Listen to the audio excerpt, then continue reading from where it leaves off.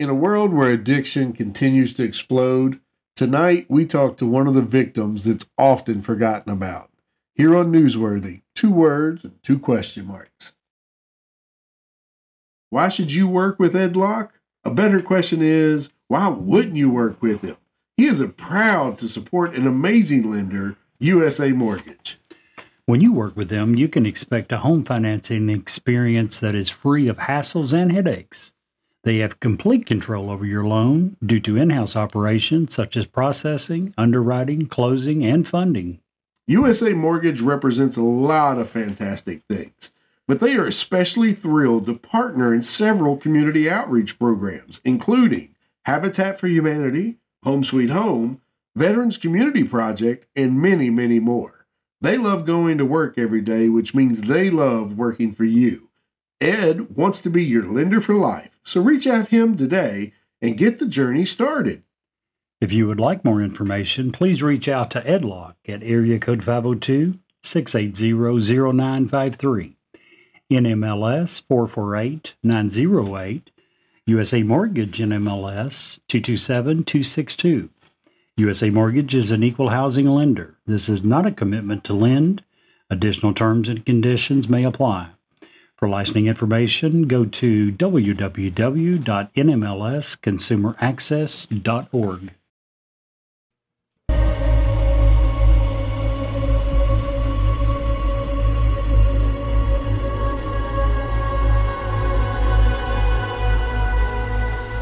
He's alive! Have you checked the children? Get out!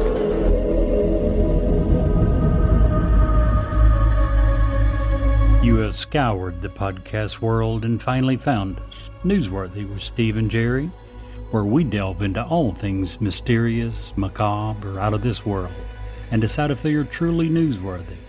2 words and 2 question marks.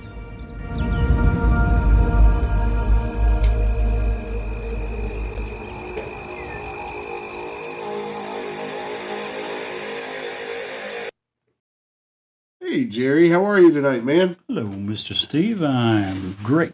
Yourself? Well, I'm okay. I wish we had a much happier, more wonderful topic tonight to work through, but we do not. I don't.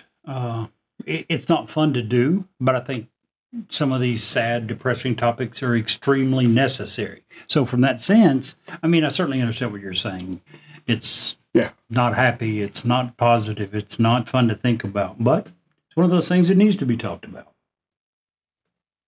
Now, again, for those that don't, that are new to us, Newsworthy started off predominantly news-related. We made a switch a few weeks ago to the macabre, the cults, the mass murders, the Bigfoots, all those things. Tonight we're doing, we're going back a little bit. We're doing a show primarily because we promised this young lady that we would do it and felt that we needed to. We also felt that it's extremely important to do it.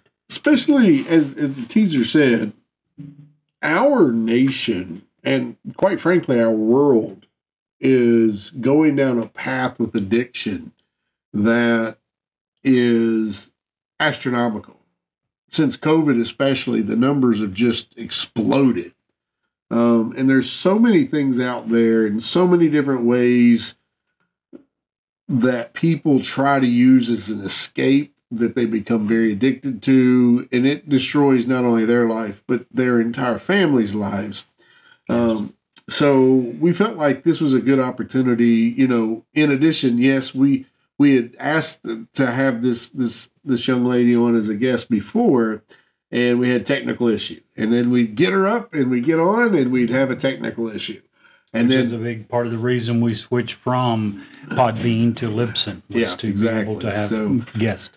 So we're going to get through all that. But, you know, Jerry, I do have to say, did you see the news the other day where the 2 guys broke into the store and stole a calendar?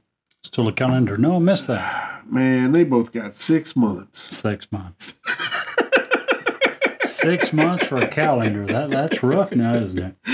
Well, we need to start throwing the books at some of these people that commit the bad crimes, not the guys telling the calendar. I decided for my dead joke, since we have moved away from, at least this 1 week, we've moved away from our macabre theme, that at least my dead joke could be more macabre themed. Oh, really? Yeah, I did. So here's mine. I was at the cemetery the other day. When I left, I saw that I had 3 missed calls and 10 unread texts. Wow. Guess I was in a dead zone. Jeez. That's a good one right there now. Very appropriate. I actually really like that. I don't know why I really like that, but I do. Dead zone. That's kind of like the old saying, you know why cemeteries have fences, right? Why? People are just dying to get in. Yeah. Do cemeteries bother you? No, not at all. Me either. Not at all. Now, that being said, my daughter used to live in a house that was right by the oldest cemetery in my hometown. Okay. And some of the headstones in that cemetery were from the late 1700s. I mean, we're going way back. Right. And that was a creepy place after dark. Just the way the river was close to that area, and it would always have like a mist about it. Well, that leads me to my question that I was trying to get to before. Halloween night. You have any problem you and I go and spend a couple hours there after dark? Oh, absolutely not. Let's do it. Okay. Let's do it. That, or we may instead go to a local place here in town that we will introduce later as well. We got that confirmed just the other day. We're going to have an amazing guest October 1st. Really excited. If you like haunted places, by far one of the most haunted places you've never heard of in the state of Kentucky. And we're talking, everybody's heard of Waverly. All over half of the eastern United States has heard of the Waverly Sanatorium up in Louisville. But that's just a big, scary building. What's happened in the building right here in our hometown, our current hometown, is real stuff. And we're going to have a guest in that is going to blow your mind. Yeah, he directs the tours. He's seen the things. He's done the deeds. So we're stoked by that, and we can't wait for October. It's not October 1st. It's actually our October 4th episode. First week of October. So stoked by that. But all that is coming up. Let's get back to the issue at hand, which basically is all about drugs and how prolific and how destructive and how miserable it only makes the drug user, but everyone around, with hopefully a little light at the end of the tunnel. Hopefully. Very true. But it's a huge problem. You're absolutely right. I remember when, who was the first president? Do you remember to really talk about it? It was probably Nixon, right? Wasn't he the one that declared the war on drugs, I think? Oh, no. I think that was Reagan. No. It was before Reagan. Nancy. The war on drugs. Reagan. Google it. Just war on drugs no. started in 1971. Oh. That's before Reagan. Reagan went in office in 1980. So the war on drug precedes him by several years. But the reason I brought that up was simply this. Back in the 60s and 70s, probably going back to the 50s, we thought we had a huge problem with drugs. What would they think now? It's grown to astronomical heights. Did you find when the war on drugs was started? 1971. Yeah. 52 years, 2 months, and 1 week ago. I remembered that because there's an article that I was reading that came out in June. Actually, the war on drugs started in June of 71. The article that I read came out in June of 2021, and it was talking about that it had just hit the 50-year anniversary. But the only reason I was bringing that up was saying that, again, as bad as they thought in the 70s and the 80s and the 90s, as bad as they thought it was, and it was horrible. I'm not trying to detract from that. But we have gotten to a point now where it is just absolutely enormous. You and I were talking.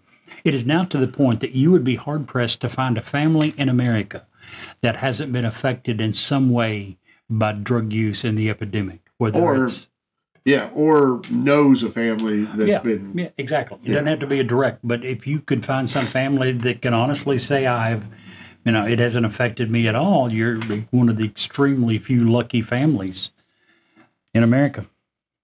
So let's talk about drugs and just how I guess the best thing to do is, what's the definition of a drug? And just by the most basic definition of the drug, it is anything that changes the way the brain operates in and of its environment. It is about as basic as you can get. Yep. Caffeine is a drug. Sugar is a drug. Tobacco is a drug.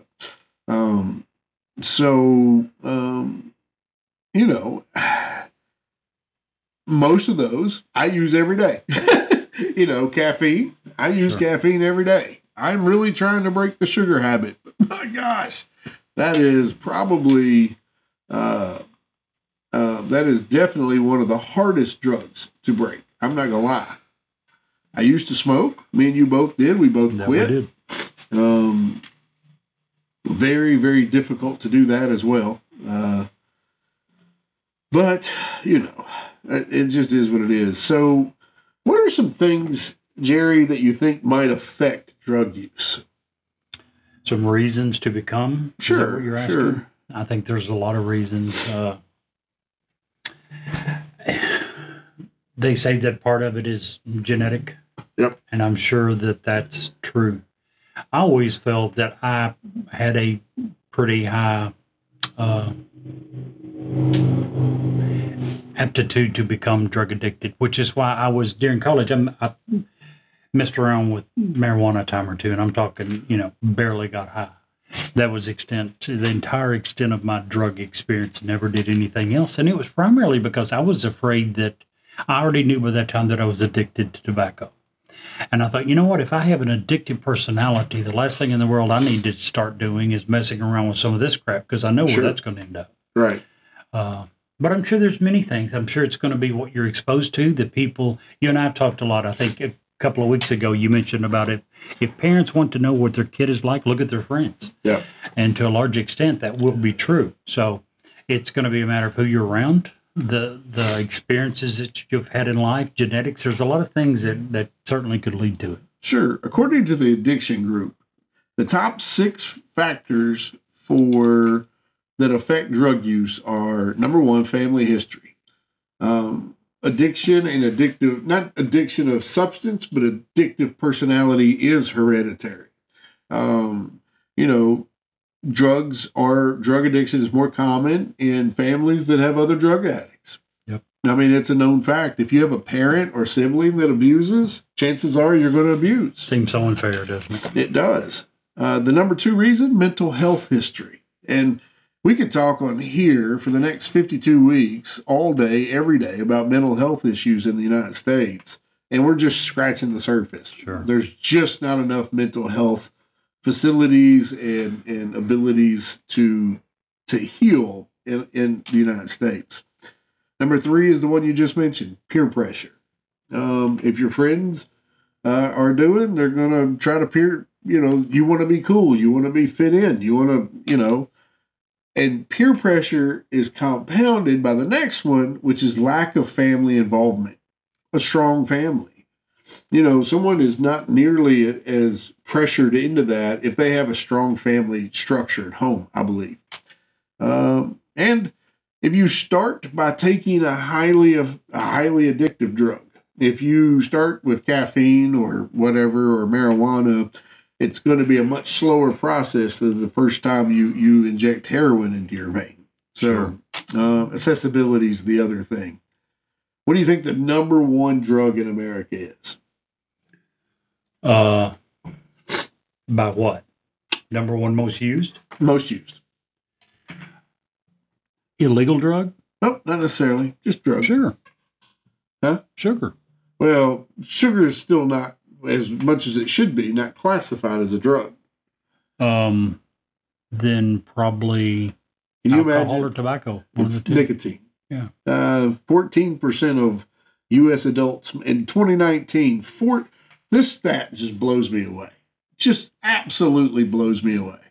In 2019, 14% of United States adults still smoke. That's 34.1 million people. I would have thought way more than that drank. Alcohol is number 2. And here's the thing. In the U.S., over 85% of people over 18 reported to drinking at some point in their life. But they are not equating to having a drink to being an alcoholic. And there's the difference. And tobacco is you don't do it You don't just do once it. every 2 or 3 Right. weeks. You do it 14 times a day. Right. 14, 11 times a day. So that would be the main difference there. Anywho, so alcohol is number 2, marijuana is number 3. Marijuana is on the fast track to being a legal drug very soon, I think, across the 50 states. By the way, I saw a survey, Gallup poll, I do believe. Yes. In a Gallup poll in 2021, 68% of Americans said that marijuana should be made legal. 2/3. Yeah.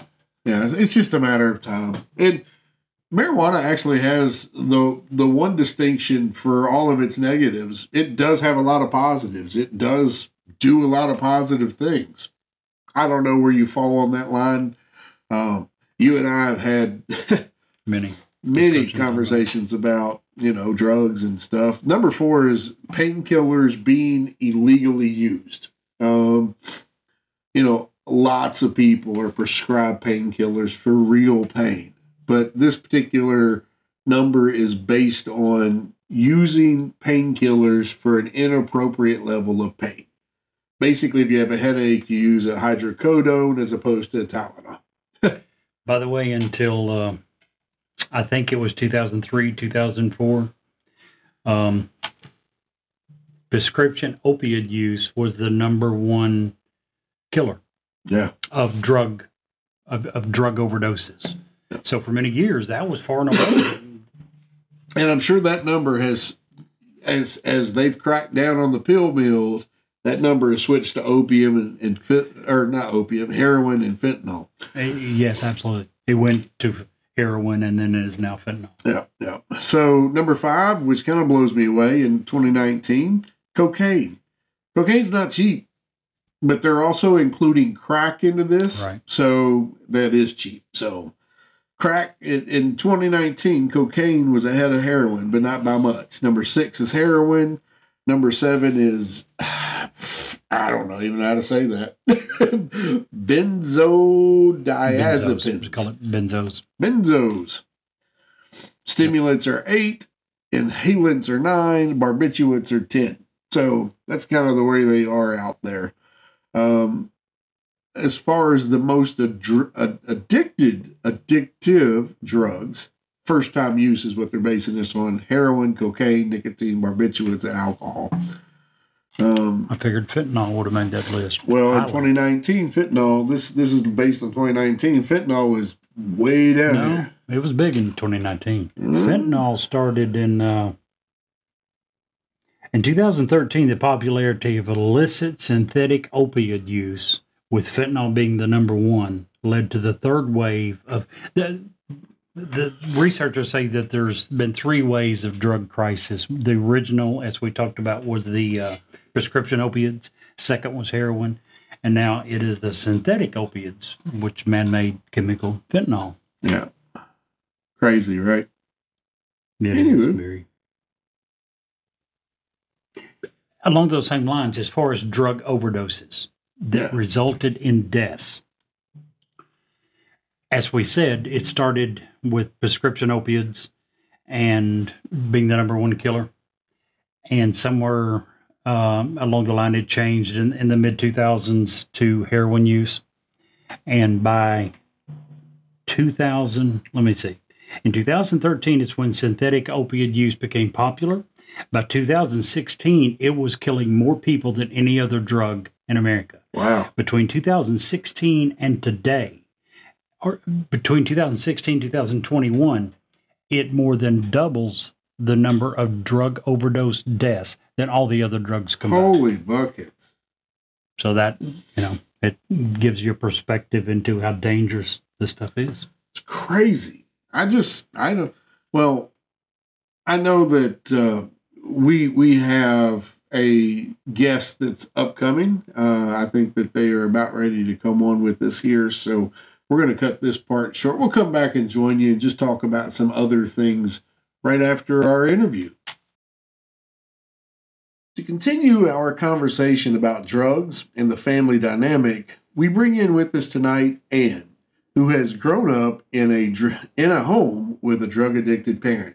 Welcome to being our guest, Ann. How are you? I'm great. Thanks for having me. You're welcome. Now, this is...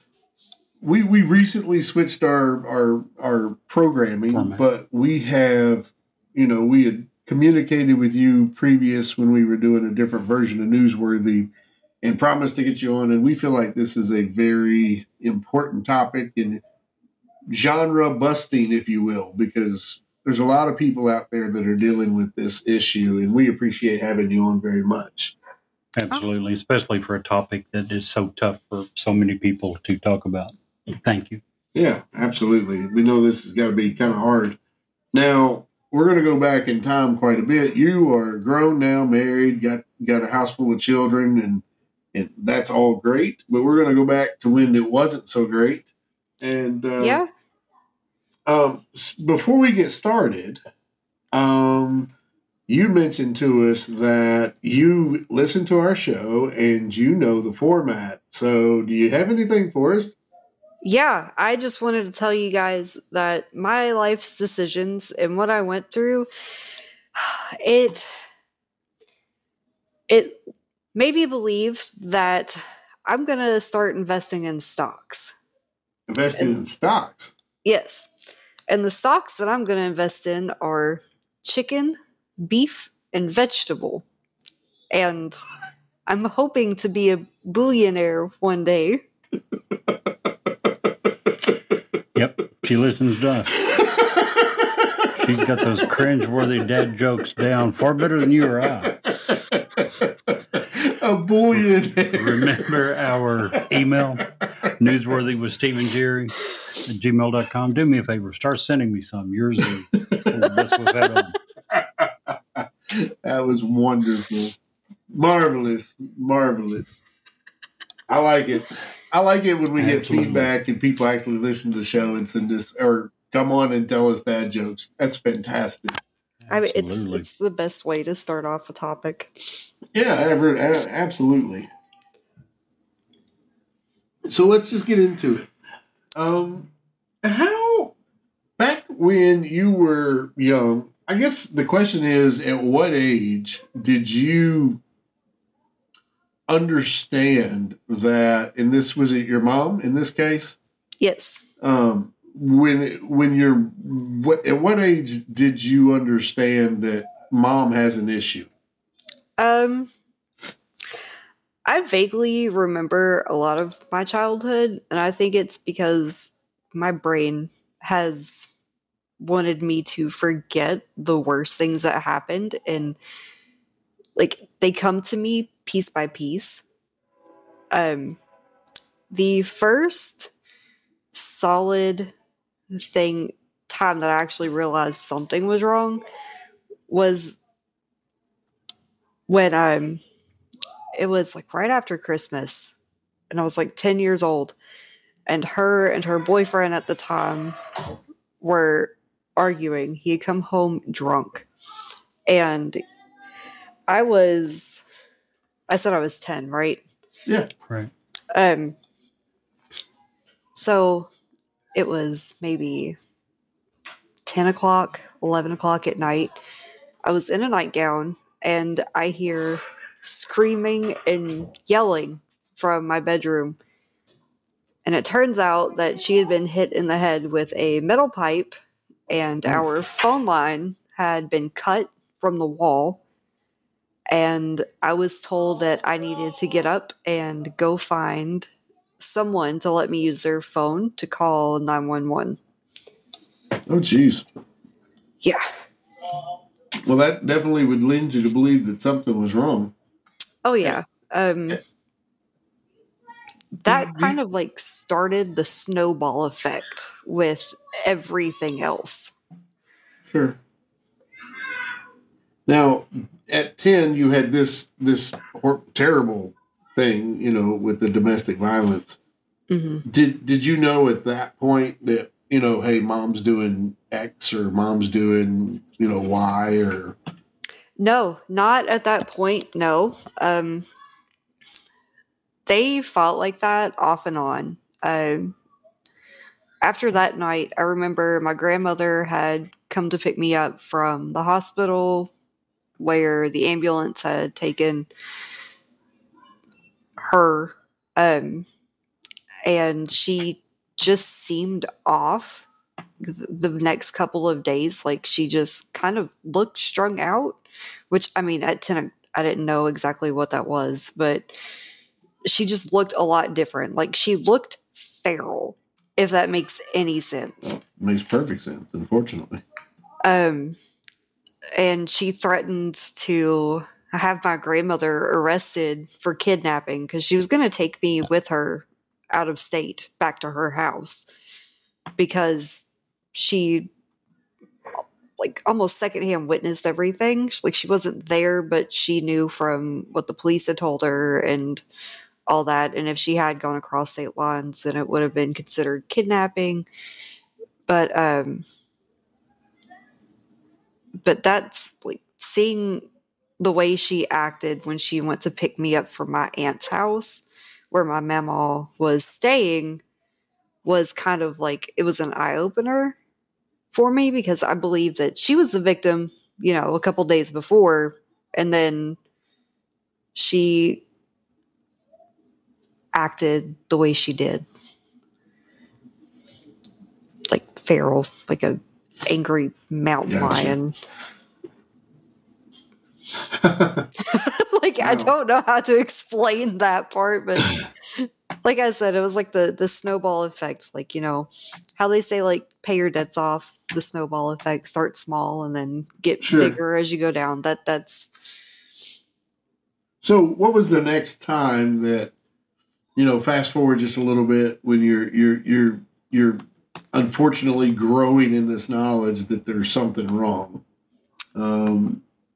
When is the next time you're like, oh, normal people don't do that? Yeah. There was a lock-in, and this was probably a few months after that had happened. There was a lock-in at my elementary school, and if you lived in the neighborhood across the street from the school, you could walk there, but your parent had to pick you up the next day. And she was perfectly fine the day that I went to the lock-in, where we stayed all night, watched movies. The teachers were there, obviously. I was only in 5th grade, but she was perfectly fine that day. And when it was time for her to come pick me up, like, her eyes were kind of droopy. It seemed to me at the time like she was drunk. Oh, wow. But there was no alcohol smell. So I knew, like, it wasn't alcohol because you can smell alcohol in someone who's been drinking. The next time after that, I stayed the night with a friend in the neighborhood that we lived in, like right down a block or two away. And I came home the next day, and I made sure, I was an only kid with her, I made sure that my room was always clean because who's going to mess it up other than myself? And before I had stayed the night at my friend's house, I made sure my room was cleaned, stayed the night with my friend, came home, and I found her completely trashed my room, and she was passed out in the floor, completely naked. Oh, wow. How old were you then? I was still 10. Oh, geez. That's a big thing to see when you're 10. It's even worse when you see feminine products sticking out, too. So, like, Yeah. That's one thing. Like, as much as I want to forget that happening, like, I can't. Yeah. Did she even try to explain or come up with a reason for any of this? No, No. Just left you No. to deal with it. pretty much. I mean, there were a lot of days where I would cook myself like plain noodles and butter for dinner. And it just gradually got worse after that. Like, she would sell the food stamps. She lost her job at one point. Then got food stamps, and my grandmother would help as much as she could. She would buy me clothes, made sure I wasn't withering away to nothing, would give me stuff for Christmas, my birthday, but the food stamps wouldn't go to food. I mean, there's always ways to go around Oh, sure. selling them and getting them for money for more drugs. Well, so where was Dad during this? Honestly, I don't know, because it wasn't until a few years ago that I found out that it wasn't his fault that he never saw me. It was actually her. So I don't exactly know. She wouldn't let me see him. Yeah. Gotta be tough. So Yeah. Jerry took one of my questions. When as she got progressively worse and you got older, as we do, did she start to try to hide this from you at all? I think she would try. But it's just like I'd pretty much grown up around it, so I knew what to look for. Like, I could walk down the street now and be like, that person is on something, that person is on something. Like, after you're around something for so long, you can just kind of pick up on the incredibly subtle clues that people are trying to hide something, and it just doesn't get past you. Sure. So at 10, 11, 12, 13, how would you ever have guests over, like sleepovers at your place? Did you ever get the opportunity to go sleep over at other people's places? How did that work? Like, I rarely ever invited a friend over, especially in middle school. I had one friend that I had stay the night with me, and like, she was probably my absolute best friend. And to this day, we haven't spoken to each other in 15 years, but if we saw each other, we could probably pick it right back up to where we left off. But if I did want to have a friend to come over, I would be responsible for cleaning the entire house. Her boyfriend worked at a pizza place, and so for about 3 months while he worked there, the only thing we ate was pizza. And if there were dirty dishes, I had to do them, even though I ate at school. I never ate at home because there wasn't ever really anything to eat at home. I mean, there would be cigarette ashes everywhere. Everything was dirty. It smelled bad. And I would never really come out of my room. If I did, I would just go to other friends' houses. Like, I didn't want to be home. I couldn't call it home. I didn't want to be there. I wanted to be as far away from that as I possibly could. Sure. So, as you have grown and you're now an adult, you have your own children, you've successfully moved past that.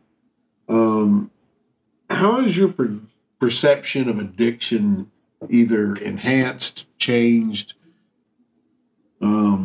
I mean, you went through it without going through it. You went through it by the person who's supposed to be taking care of you, the person who's supposed to be giving you nurturing and love. Mm-hmm. And they were more convinced that drugs were more important than you or anything else. How has your perception of addiction changed as you've gotten older? I would say it's gotten. I'm very opinionated about it. If someone were to ask me like my views on the needle exchange program, I would say it's stupid. If someone were to ask me about the accessibility to Narcan, I would also say it's stupid. I thoroughly do not believe that addiction is a disease. I feel like it's a life choice, and some people just can't make the decision to stop. I know it's scientifically proven that addiction is a disease, but deep down in my heart, I don't believe that. I would just say, like, I have pretty hard views on it. Sure. Well, you have of all the people in the world, you kind of have the right to do that. Those are you've earned that. Yeah, like, I mean, there are still other circumstances that I think of when, and it's just like I'll just randomly be like doing the dishes and be like, "Oh, that happened. Yeah. What the heck? Like, why am I just remembering this now as I'm doing dishes?" It's oh, go ahead. Sorry. Oh, I was just gonna say it's kind of heart wrenching, and I'm not a fan of the fact that there are so many known, I guess not necessarily known, but there are like so many advertised addiction helplines, but you don't see any for the families who are affected by the ones who are addicted. Right. Like, and there's a stat out there that, and Jerry, you may have this, or we may talk about it shortly, that almost, I can't say the number. I don't want to say the number, but most American families in some form, fashion, if not have been directly affected, know a family that has. That's how prevalent that would it be is. 100%. Yeah. And I would say it would be extremely high as far as the percentage that has been directly affected. Yeah. Question for you, Ann. Yes. You mentioned about washing dishes and suddenly a thought coming to you. Does that still happen? it does. That alone would have to be scary. It is almost like, when will this ever end? Right. like Another question for you. I remember reading that many parents feel extremely guilty after they realize that their own child has suffered from the parent's drug use, which just makes the parent, in many cases, want to use even more. And it quickly becomes a cycle that they almost can't seem to break. I guess my question is, do you ever feel, or at the time, did you ever feel that she was remorseful for what she was exposing you to? Not at all. She, when I was in high school, and every kid experiments with something, be it high school, college, or whatever. Sure. I experimented with, marijuana quite a bit. And that was sort of an escape for me. It was like it would kind of let my mind go, just not exactly numb, but it would help ease everything that I was feeling. And she would actually have me get her that. There have been tons of circumstances where I've caught her snorting medication. And I was like, why are you doing that? You're not taking that like it says to on the bottle. And she said, it just says to take it. It doesn't say how I'm supposed to take it. So I can take it however I want to take it. I was like, okay then. And then she would not do it in front of me, but she would have her plates that she crushed her meds on underneath of the couches, her bed, like they were easily accessible. Yeah. Like, had I wanted to, I probably could have gotten my hands on an incredibly deadly dose of Klonopin, methadone, and whatever else she was on, and ended everything. And there's a couple of times where I did try because I was tired of living the way that I was living. So sad. We have that in common. You know, when people are crushing pills, there's always that paraphernalia that's laying around. The thing that I would always find when I was in a relationship with someone who was addicted was the ink pens that had the guts taken out of them, and they would use that as a straw, basically. And that was a telltale sign. Man, it just, when you love somebody and you care about them and you find that, it just, up until a certain point, it breaks your heart every time. Yep. And then you get to that certain point and you're like, well, okay, this is my sign. I'm done. I've had it. So is it a situation that your parent was probably hooked on the pills and then the pill mills got shut down by the state, which they all did, and they switched into something else to get that same type high? Is that what you think happened? No, I think it was. They just did it all to. I think they just did it all. Yeah. To be honest, she was with like the, I guess, kingpin, you could say, of my hometown. Sure. And so she had easy access to just about anything she wanted. Oh, wow. And I was told once or twice in high school that she was smoking crack, which I didn't believe. I got mad because I always thought of her as the victim because she was in this abusive relationship. And I told her once, I think I was 16, I was like, it's either him or me because I can't do this anymore. And she's stuck with him, and I went to go live with a friend. Wow. So I mean... Oh, go ahead. I was going to say, like, most of my teenage life, I wasn't even living with her or a parent. And I had one opportunity to live with my dad, and where she kept us apart for so long, it was a strained relationship, you know? Like, He was probably a stranger.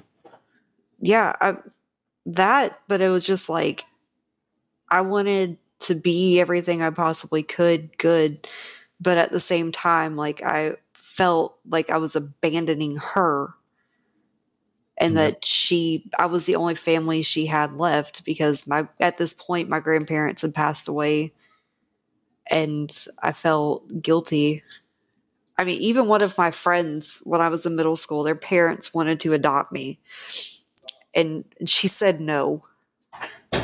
So, 2 quick questions, and I'll let you get back to the rest of your life. Okay. Do you have or anticipate having a relationship with your parent, your mom? Absolutely not. Okay. She hit that breaking point that you were talking about 6 years ago, and I haven't spoken to her since. Oh, wow. And from what I hear through the grapevine is that she's 50, I think now, but she looks like she's about 75, 80 years old.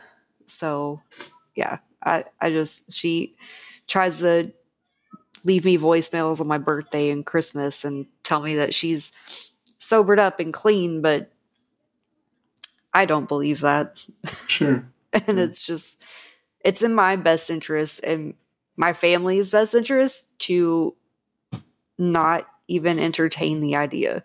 Well, absolutely. I will say that, having relationships with people throughout my life, there are circumstances where recovery does work. And if a person is in the throes of addiction with the right help and the right attitude, they can recover and become whole again. So don't ever give up all your hope. But you have to do what's right for you and for your family, certainly. Exactly. So my last question is: you've been through it, you've overcome it, you have a wonderful home now. If you were talking to 10-year-old Kylie, if you were talking to all the kids out there who are currently going through this, what advice, if any, would you have for them? Get help. Talk to an adult who absolutely has your best interest at heart and only wants to see you succeed in life. And see a therapist, because I still haven't seen one and I probably should. But don't let yourself get down in that rabbit hole, and show them that you can be successful with or without them. Awesome. Because it's 100% true. Absolutely. Absolutely. Jerry, do you have anything else? It's so normal for children to internalize problems in their life. In other words, it's very normal for kids to think this is my fault. Yeah. From a young age, kids believe they're the center of the universe. They're the reason that everything around them happens. So they believe that as they grow older, that begins to go away a little bit, but to a large extent, they believe that they are directly the cause of the things that are going on. I can only imagine when Anne was talking about she felt like she couldn't leave because she would leave her mom alone. The guilt, the responsibility, the load that is put on these young children has to be enormous. Yeah, absolutely. Absolutely enormous. Well, Anne, we appreciate you coming on and being willing to be so open with us and hopefully getting the message out there. If you are a parent who is in the throes of addiction, listen to Anne's story. This is what your child is screaming to you. Get help. There are great treatment facilities out there. If you're a child, like Anne says, find somebody, a teacher, a principal, a counselor, a basketball coach, whoever that you trust as an adult. Get with them and use them as your linchpin to get away from this. We're going to cover some stats here in just a minute about how many children are nationwide in foster care currently because of opioid addiction. In Kentucky, that number is well above the 9,000 mark. It's real, but foster care, I believe, is better than growing up in a situation where you may walk in and find your parent dead from an OD. I just can't fathom that. So, Anne, we appreciate you very much. And if you ever want to call back in and have a chit chat with us here at Newsworthy, please do so. Well, if you guys ever have any other questions, absolutely, feel free to hit me up. Awesome. We appreciate you very much. You have an awesome day. Thank you for having me. Awesome. Bye-bye. Bye. So, anywho, as we continue, just want to throw out some stats, Jerry. In Kentucky, in particular, which is where we live, right? One of the smaller population-based states in the United States. How many youth do you think is in foster care because of drugs? Oh, I don't know. I'd be afraid to even guess at that. 9,000. Over 9,000 kids in the state of Isn't that Kentucky are in foster care because of drug abuse. And I'm sure the number is probably larger because they don't usually take them out because of drug use. They take them out because the drug use leads to neglect, leads to mistreatment, leads to not being fed, leads to a multitude of things. Abandonment. So I'm sure if you went back and looked at, what led to these, many times they're probably putting down that the children were taken out because they're being neglected. Yeah. Many times the neglect is from the drug use. As someone who used to do foster care, I would say out of all the foster children we had, all but one was drug related. And that's So sad. That's crazy. The only innocent people usually suffer the most. And this is a case of that being exactly the case. Exactly. So, Jerry, if someone was in a situation where, do we have U.S. numbers? I do have a couple. As far as number of kids in the United States in foster care? First of all, approximately 20%, 1 in 5 children in the U.S. live in a home with a parent who's addicted to drugs or alcohol. So roughly 20%. Now, you specifically ask about children that are being removed and put into foster care. According to a study that I read that was government study, in 2020, parental alcohol or drug abuse was listed as an identified reason for removal in 39% of children who were going into foster care. Holy 39%. Wow. Oh, by the way, for comparison's sake, in 2000, that number was 18.5%. During that same time period, other reasons for removal, primary reasons such as neglect and abuse, mainly declined. Wow. Sad. Very sad. So if people want to reach out, and I'm friends with a number of folks that work in recovery centers, and I just want to give a little hope at the end of this pretty dark episode. Sure. First of all, if the situation is right and the person is right, and their attitude is right, drug addicts can and do recover and go on to start to live normal lives again. Absolutely. Now, it's a hard road to hoe. It is. They have, by the time they hit rock bottom, have probably just about ruined any ties with anybody in their past from stealing or lying to or whatever the case may be. Right. So it is a very hard road to hoe. But there is hope. There is. That's the good news. It is possible. The right clinic, the right facility, the right attitude, the right motivations. Yep. It does happen. Yes, it does. According to one survey, USA survey on drug and health, now this is going to be a little bit of hope for you. Now this is from the United States National Survey on Drug and Abuse. More than 75% of people that are addicted to alcohol or drugs can and do recover. Their condition improves and substance use no longer dominates their life. That's a lot of hope for the hopeless. You see some of these videos in TikTok and Reels and all these YouTube, all these videos are showing Kensington Street down in, Philadelphia and all these bad places where it's just zombie after zombie after zombie. Those people still have hope. They may not see it yet, or they may not have hit the spot where they can see it, or maybe they're beyond it. Doesn't have to end there. You, as an individual, don't have to let it end there. Very true. Especially if you have family. If you have, at most, especially if you have children, get off this crap. Go do what you were called to do, and that's be a parent. I 100% agree. Certainly, you would think would give them a lot more incentive to want to change. Now, Jerry, yeah, exactly. And grandchildren.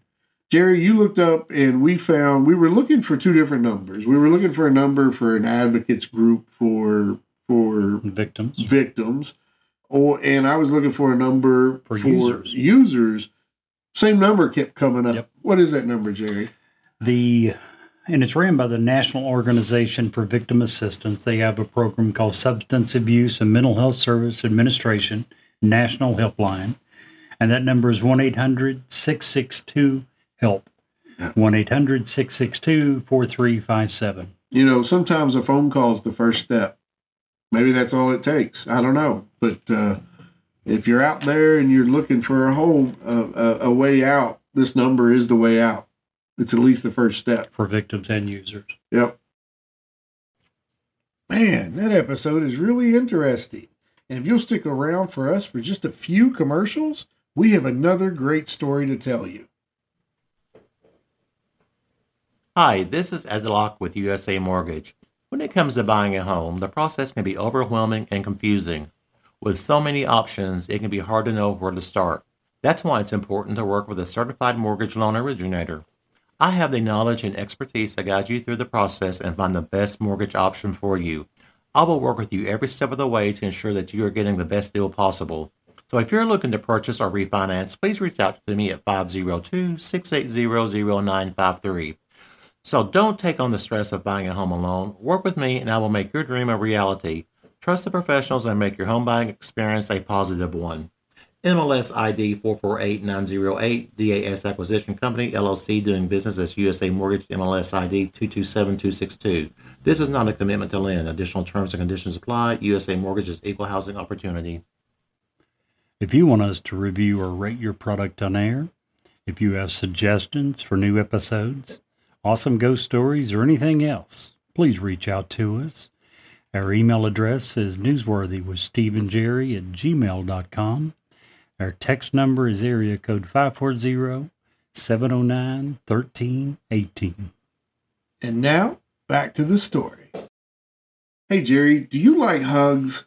Oh, absolutely. How would you like to be hugged for 4,000 years? Not so much. Not so much? Well, in an archaeological site known as Lajia, a Bronze Age site in the upper reaches of the Yellow River in western China, they have found just that. In fact, they found two sets of intertwined skeletons. We'll get to that in a second. But the people of Lajia were, like most people in this area, their economy was based on millet production and sheep herding. They also experimented with some of the very first high-temperature fired pottery, known as proto-porcelain. The world's oldest noodles were also discovered at this very same site all the way back in 2005. Back to the hugging mother and child. On both of these, one was sitting up, embracing her child, and they think from DNA that it was a mother and a son in both cases. And the remains were dug up on the site that has now been had been branded the Pompeii of the East. Experts believe this site was hit by an earthquake and flooding of the Yellow River, but really aren't sure what the magnitude of this disaster was. However, the catastrophe is thought to have wiped out the entire settlement, leading to the comparisons to Pompeii. Although this site, known as Lajia, is more than 2,000 years older than the Roman city. And Jerry, if you can't see the light, be the light.